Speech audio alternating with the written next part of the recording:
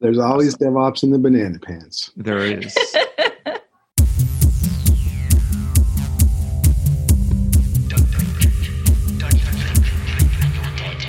It's time for Arrested DevOps, the podcast that helps you achieve understanding, develop good practices, and operate your team and organization for maximum DevOps awesomeness. I'm Matt Stratton. And I'm Jessica Kerr. We've got an interesting show for you today, and I hope that you enjoy it. But before you enjoy it, you're going to have to listen to some messages from our sponsors. This episode is sponsored by Circle CI. Designed for modern software teams, Circle CI's continuous integration and delivery platform helps developers push code with confidence. Trusted by thousands of companies, from 4-person startups to Fortune 500 businesses, Circle CI helps teams take their software from idea to delivery quickly, safely, and at scale. Visit arresteddevops.com/CircleCI to learn why high-performing DevOps teams use Circle CI to automate and accelerate their CI/CD pipelines. If you are like most of your friends in DevOps, you probably prefer using open-source solutions for observability. But you also wish you didn't have to sacrifice scalability, performance, and simplicity. With Logs.io, you get the best of both worlds for your cloud environment.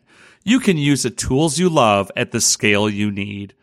Logs.io is a fully managed service that offers complete cloud observability for engineers on one unified platform, log management and Cloud SIEM based on Elk, and infrastructure monitoring based on Grafana. To give it a try for yourself, sign up for a free 14-day trial today at logs.io/ADO, and for your chance to win a free Logs.io t-shirt. The worst thing about the Arrested DevOps podcast is when it ends. You're left wondering what to do next. What are you going to listen to on your commute home? How do you occupy your time when walking the dog? What are you going to listen to during the quarterly all-hands meeting? But fear not, dear listener, there is a solution. You need to subscribe to Software Defined Talk right now. It's a weekly podcast that recaps all the news in cloud computing, DevOps, and enterprise software. The hosts, Cote, Matt Ray, and Brandon Wichard, will keep you up to date on all things cloud while offering tips on how to optimize your Costco haul and how to PowerPoint. It's a fun, free-flowing conversation that will keep you entertained and informed. What are you waiting for? Subscribe to the podcast today by visiting softwaredefinedtalk.com or by searching for Software Defined Talk in your favorite podcast app. Joining Jessica and I today is Jessica and me. Jessica and me. Joining Jessica and me today. Language is usage. Language is usage. Is noted DevOps personality. That's what I'm going to call you right now. Andrew Clay Schaefer. And we're going to be talking about transformation because there's a lot of stuff in flux happening right now. I don't know if you know that. I don't know if you poked your head out, but things are a-changing. And it seemed like a really good time to talk about what transformation is all about, how we can do it better, some things to think about, and we're just going to see where we go. So, Andrew, thanks for joining us today. Well, thanks for having me. Yeah. So, Andrew, how do you really feel about agile transformation? Well, you heard the off-air version. Yeah, for those of you that we had a 45-minute long green room conversation before we started recording. So that's the super private show that unfortunately nobody got to hear. But we will try to reconstruct it. No, we can't. We will not reconstruct it because you can't manufacture a moment. I think that there's a lot of things going on, right? So obviously there's this real life thing that's changing what we do, how we do things. And then there's, transformation as a word is vague and ill-defined in most cases. But I think that the thing I think transformation, like other words, agile, whatever, has this problem that it is common enough in usage that when people say it or hear it, they think they know what it means. But it doesn't. Oh gosh! And everyone thinks it means a different thing too. Precisely, and everyone has a different agenda, and everyone has a different thing they're trying to make happen. Yeah, language is usage. Usage is broad with transformation. Indeed. So for purposes of this, do we want to put some boundaries around what we're talking about when we think about the big bugbear word transformation? So I think, just to tie it back to the theme of this podcast, that there is a big word, big T transformation that is being forced on the system, with the circumstances of Corona and the rest of it, which is interesting in its own right. But for the sake of the conversation and what I mostly am focused on, it's kind of like, how do you get these social technical systems of humans and computers to do things in a way that helps. I'm selfish. I like humans, so it helps the humans have better experiences and better performances utilizing that together. Oh, yeah, because now suddenly when we're all working from home during a pandemic, as opposed to voluntarily working remotely, we're a lot more dependent for the social interactions on the technical aspects of the system. There's a lot of organizations that, by circumstance, are being forced to experience a digital reality in their normal day-to-day workflow than probably wanted to, right? And I don't know how that will actually manifest itself as things go back to whatever the new normal is, but it's definitely forcing the question, and lots of these. I mean, I think it's worth stating, some other things really quick. That is, when you look at what's happening in the market and what people have been attempting to do or will attempt to do, digital transformation as like a tagline is not novel. It's been around for a while. People have been trying to do this. And then if you go look, it doesn't take that much naive Google searching to find two facts. One, there's a lot of investment. So there's one that I dug up. It was an IDC person that they were projecting. And this was before the pandemic. They were projecting over $7 trillion from 2020 to 2023 would be invested in digital transformation initiatives. That's a lot of investment. And then the second thing that will become obvious if you do this kind of naive Google search is that most people will consider the vast majority of their digital transformation initiatives failures. Like they officially consider them failures, or under the table consider, like over beer consider them That's failures? An interesting point. I think that if you get into the depths of the politics involved in a lot of these enterprises, what happens in many cases is there's not a clear success criteria in the first place, and because of the politics of or the cultural propensity to not allow failure, there's lots of things that by all measures would be failures that will be considered success, and I don't think that will go away. But if you're trying to impact, create value, the rest of the things that I think I would consider success, and these analysts who wrote these reports would consider success, the numbers I've seen for failure rates were between 70%, 66 is thrown around, and then the high end was 90, right? So wow, that's like even worse than the official rate of software project failures. It's almost like changing a socio-technical system is even harder. I think this is definitely in line with my kind of DevOps experiences, and I just started articulating it this way recently. But when you think about these social technical systems and getting everyone to collaborate, or whatever the word you want to use is, one of the things that makes DevOps hard before you start thinking about all these other things, if you're just thinking about this interface between kind of developers and operations and optimizing that, then just there you have two groups. And this is my original framing, which I think people people got more confused than I'd hoped, and I thought we'd have more interesting conversations with these framing. But I started talking about Pareto inefficient Nash equilibrium, which is basically a way which everyone wants to just jump up and have a conversation about. Well, I mean, I do, but yeah, I was going to say. I mean, I think the three of us do, but we probably are outliers. but you can help yourself by explaining those words to our listeners, so that then there will be thousands of people in the world ready to have a conversation with you about this. So for the home audience, it's like a academic mathy way to say that you have something where if you change certain things, no one would be any worse, and at least one party would benefit. So there's no loss, it's all benefit, but no one will change. So the Nash equilibrium by definition means no player of the game, it's a game theory construct, no player of the game would change their strategy unilaterally. And so that framing is, I use that in talks going back 7 years ago or so. And okay, so I think you just said there's lots of win-win changes we could make to this system, or at least win neutral. So it'd be win neutral. The strict definition would be at least win neutral. It could potentially be win-win, but it's not zero sum win-loss. Like yet no one does anything.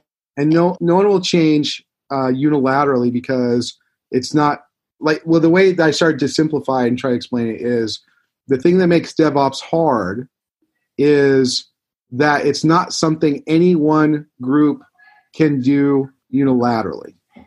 In order to get these types of changes to happen, you need all the players to simultaneously change their behavior. And that is, I mean, there's a variety of reasons in sociology and psychology and a bunch of things that we see every day trying to do this kind of work that prevent those changes in organizations. Okay, so you've got like a unit of action, which usually we like to treat individual humans as a unit of action, but practically teams are units of action because they can decide things collectively and make changes. But yet for anything larger than that, we don't have kind of this unit of collective action. Well, going back to the framing, DevOps framing, and this is sort of a rehash of the last decade of these conversations. You have. We love to do that. Of course, yeah, timeless.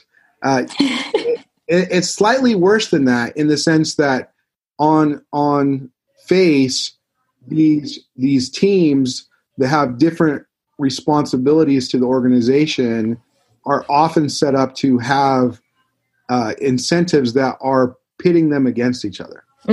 Yeah, so they're like, with individuals, you get stack ranking, and that's a problem. So the dev and ops, wall of confusion metaphor, you have one group on one side who's incentivized to change things, or in other words, create instabilities in the system, introduce instability. Mm-hmm. And on the other side, you have a group that's incentivized to maintain stability. And these are inherently intertwined concerns. And as soon as you separate them into units of responsibility, you get conflict. Well, they're already against each other. Like it's set up to be against each other. And in some cases, you've even tied compensation to those incentives in a way that puts them against each other. Yeah, and this is a thing that we do with people. We want something like stability. So we say, you're in charge of stability. And we also want something like feature delivery. And we say, you're in charge of feature delivery. And we think that by giving someone responsibility, because it needs to be a single human who is accountable for the thing we want, that this will somehow put all of those things into the system, but it just makes them fight. Well, I think the word that, and this is a word that's overloaded as well, is system. And most of these people we're talking about, they don't think in systems, right? Yeah, so the thing about, systems thinking, you can go to the literature or Senge, whatever, is like you have this tendency in organizations and human kind of models of thinking to focus on a particular metric, right? So this is like dominant management thinking. Like we want to have these metrics, we want to have these KPIs, OKRs, whatever. And so we focus on the things that we think will push that metric in the direction we want it to go. And what systems thinking, and it kind of like connects back to a bunch of stuff, but definitely influenced the way I think about dev and ops, is that the argument is that you get more return for the effort in many cases if you don't focus on pushing these metrics in the direction that you want them to go, but you focus on removing the resistance to those things happening, and getting people in a mode where they can enable these remove the barriers, the friction, whatever tends to. And sometimes those barriers are deliberately set up by the division of responsibilities. Oh, absolutely. In fact, they're institutionalized over time. This is one of the things I see as a big or a frequent resistance to change. So there's a resistance to the metric, and then there's a resistance to changing the system, and those aren't necessarily the same, but they're related. And in the human concept of self, and particularly in a lot of the Western world, where our last names are literally connected to our vocation, humans tend to attach their identity to their task. And when you tell them they're going to do something different than the way they have done it for however long they've been there, then what they often hear is, you are erasing my identity. And they will resist that creates an immune response to that, where they will do everything they can to preserve the order of the existing thing that they do, rather than accept this kind of. Because it's not just what I do; it's who I am. It is who I am. I am a Java programmer. I think you've seen this movie before.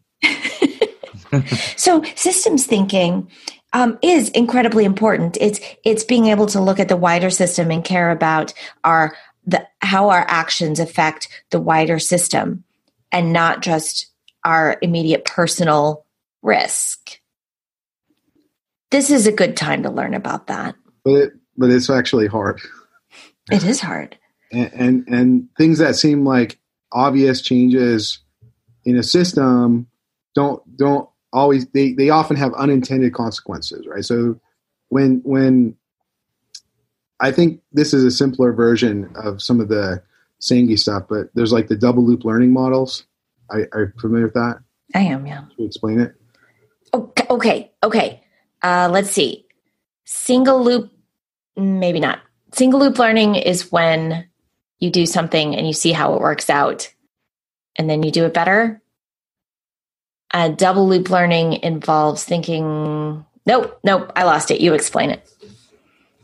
So I think going back to, the stream of consciousness that I just put out there, when you think about the notion of a metric or OKRs or KPIs or whatever the de facto word for that is this year, then you set up a model, and you often set it up long term, and you say, hey, here's our model, and here's this metric we want to push. And then we have some kind of plan, do, check, or whatever cycle where we do a thing, and then we check the metric, and then we give people bonuses or whatever. So that's a single loop of that cycle. And that allows us to do certain things. And if our first order approximation of the universe and the model that we made matches to those metrics, then we are going to do okay. In the double loop model, or what the double loop adds to that, is that you have a way to think about, okay, like here's my model of the world, and I believe these things are true, and if I push the system this way, then it will have this impact on these metrics. And so I do that, and that happens. And then you say, okay, like does the data, do these metrics match to my model? Like what's my ability and willingness to update the model and change what those are. So the single loop learning is basically like, these are our KPIs, and we're going to do whatever we can to make them. The double loop is, why are these our KPIs? Should these be our KPIs? And like, we're going to change the way we try to do this. Okay, excellent. So when you have a model of how the world works or how your software works, and you want to make it faster, for instance, you can work within that model of how it works to make it faster. Whereas the double loop is, okay, what if I changed the model itself? What if I learned more about how this hardware can help it be faster? Or what if I learned more about what the software does and whether it needs to do this slow thing at all? All big breakthroughs in science come from the boundaries, the anomalies, right? So it's like, if these things were true, then we would get these results. And then when you notice like you're not getting the results, or you're noticing all these other kind of second order effects in what you're driving towards, then you give yourself as an individual or an organization the right and ability to change the targets so that you can do the right thing, hopefully. So that you can look at everything else in the system besides this one number that you've been assigned. Or maybe you want that number too, but like, let's put some other buffers and balance those and weight those against that singular focus. I've been thinking a lot about modifying the model lately, in the sense of, you might have a hypothesis of, if I change this piece of code, it will get faster. And maybe it will get faster, but maybe it'll also, I don't know, overheat your laptop, and the fan will be on all night and it'll keep you up. The hypothesis is most useful when it invalidates or else supports a model, and it's the model that's valuable. So here's the challenge, right? So we've been talking about like why this is hard, because it's having to think about things in a different way.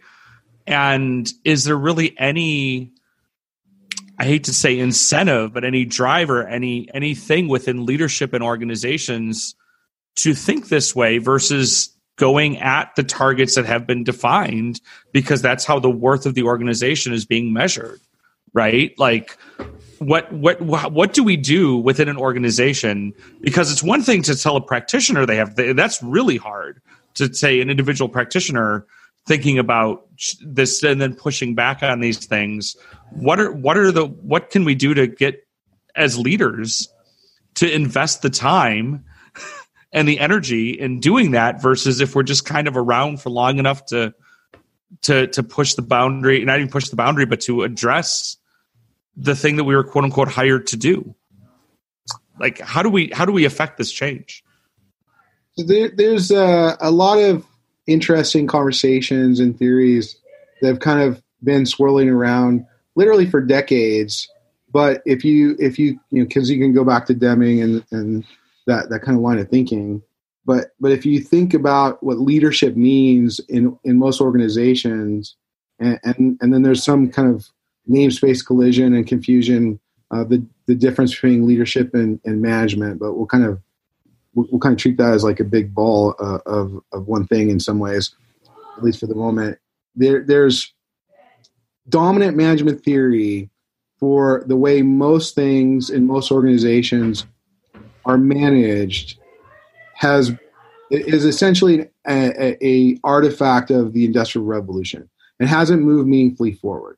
I feel like the Agile movement, the DevOps movement, some of these conversations, Cynefin, like there's a bunch of little pockets of interesting communities who are trying to make things meaningfully move forward. Wordly mapping is another interesting community. Resilience engineering. Resilience engineering is interesting in other ways. I'm not sure it always the community in particular. Yeah, definitely interesting community. I mean, there's a ton of interesting communities. They're doing aspects of what at the end of the day start to look like you need to change your culture, right? So it's like the resilience engineering. Some of these I kind of think of like they're little like subgenres of DevOps communities, right? So you have observability, chaos engineering, resilience engineering. In some cases, a lot of the people in those organizations or in those communities were sort of central to a lot of the early DevOps conversations too, and they kind of like moved on to have more focus or more impact with the more focused impact. But the framing of leadership, I feel like there's, it's kind of threadbare at this point. Like this leadership focus on, whatever kind of Taylorism driven metrics, industrial revolution, factory style management. When you apply that to knowledge work and software in particular, you don't get very good results. And we don't need just the leaders to be doing double learning. All the way down at the knowledge workers, at the developers, you need that double loop learning at every level of the system. But I think, doesn't it go back to, we're talking about making this change, and then we're taking leadership style that, like Andrew said, is coming from this older way of thinking. And then even when these new ideas come in, they get retrofitted so that you can do them still based around Taylorism. So right? you can call them success based on metrics taken from an older system. While we're still being driven by those things. And I think maybe that's, and I know there's a lot of belief in a lot of these communities that you have to succeed in spite of management. Right. And I feel like maybe that's where some of this gap is happening, because then it comes in and there starts to be some success, and this is what gets you safe, right? This is actually the framing that I was leading to, where yes, you want double loop learning from the edge, and another thing that I spent a lot of time thinking about and is related to this is this notion of organizational learning. And organizational learning is only possible if the kind of central nervous system, all the way back to leaders, has a good sensor network connected to the lowest level line workers, and that information and decision making has to be a core competence at kind of every level of the organization. But the reason I started this thread and framed it this way is, yes, you want double loop capabilities and adaptive capabilities at every part of the social technical system. But what happens in real life on many of these little transformation journeys is that if you don't have leaders who are in that kind of mindset where they want to reimagine that model, then they can actively prevent the rest of the organization from having that capability.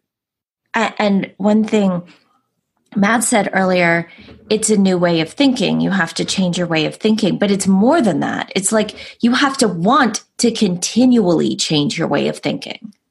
I think this is an interesting kind of subtopic, where if you look at if you look at like Stengi's model or the fifth discipline or whatever, that like you have what he describes as there's a domain of action and doing, and then there's the domain of kind of enduring change and ideation.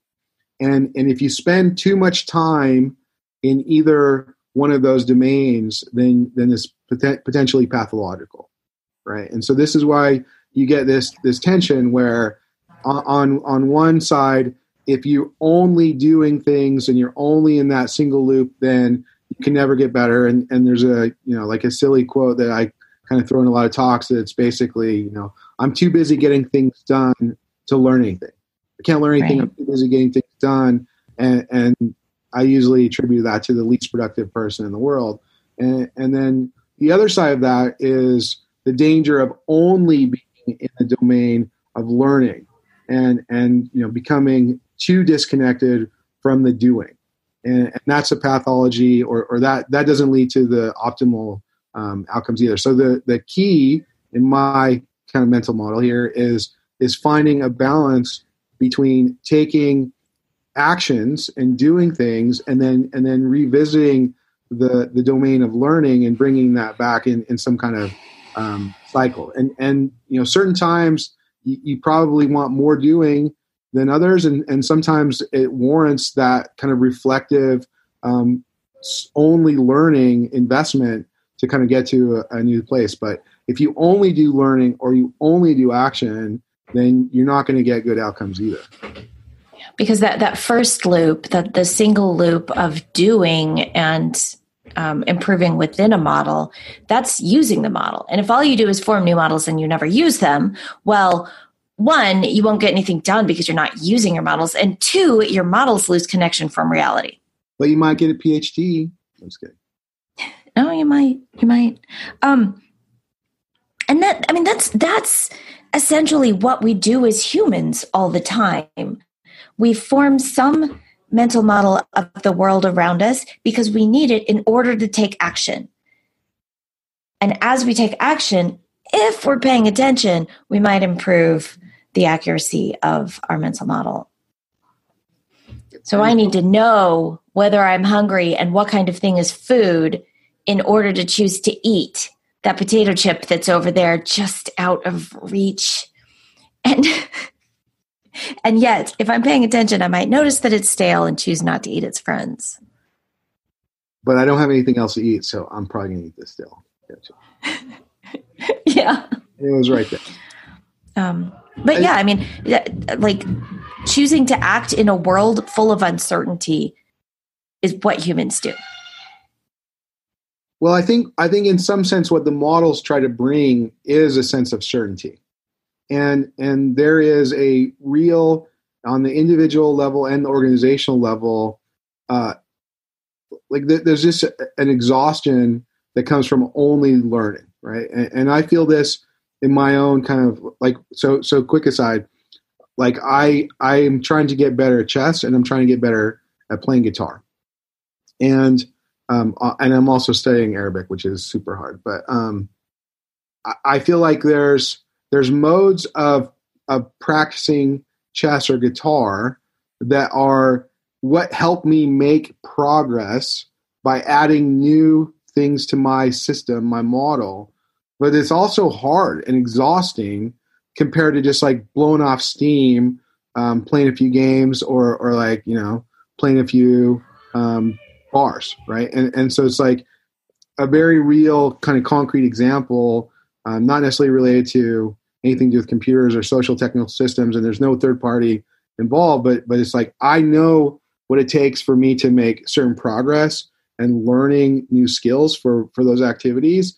And that activity, that kind of meta activity of learning has its own kind of exhaustion. And I can only maintain it at a certain level before I kind of want to go back to just play a few games and not really focus on that intensity of learning the model or moving the model.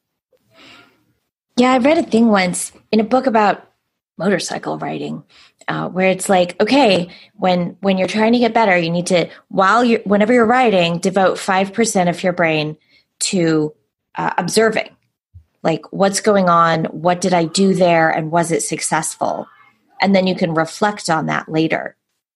Whereas during the motorcycle race, you don't try to do that. You put 100% of your brain on going as fast as you can.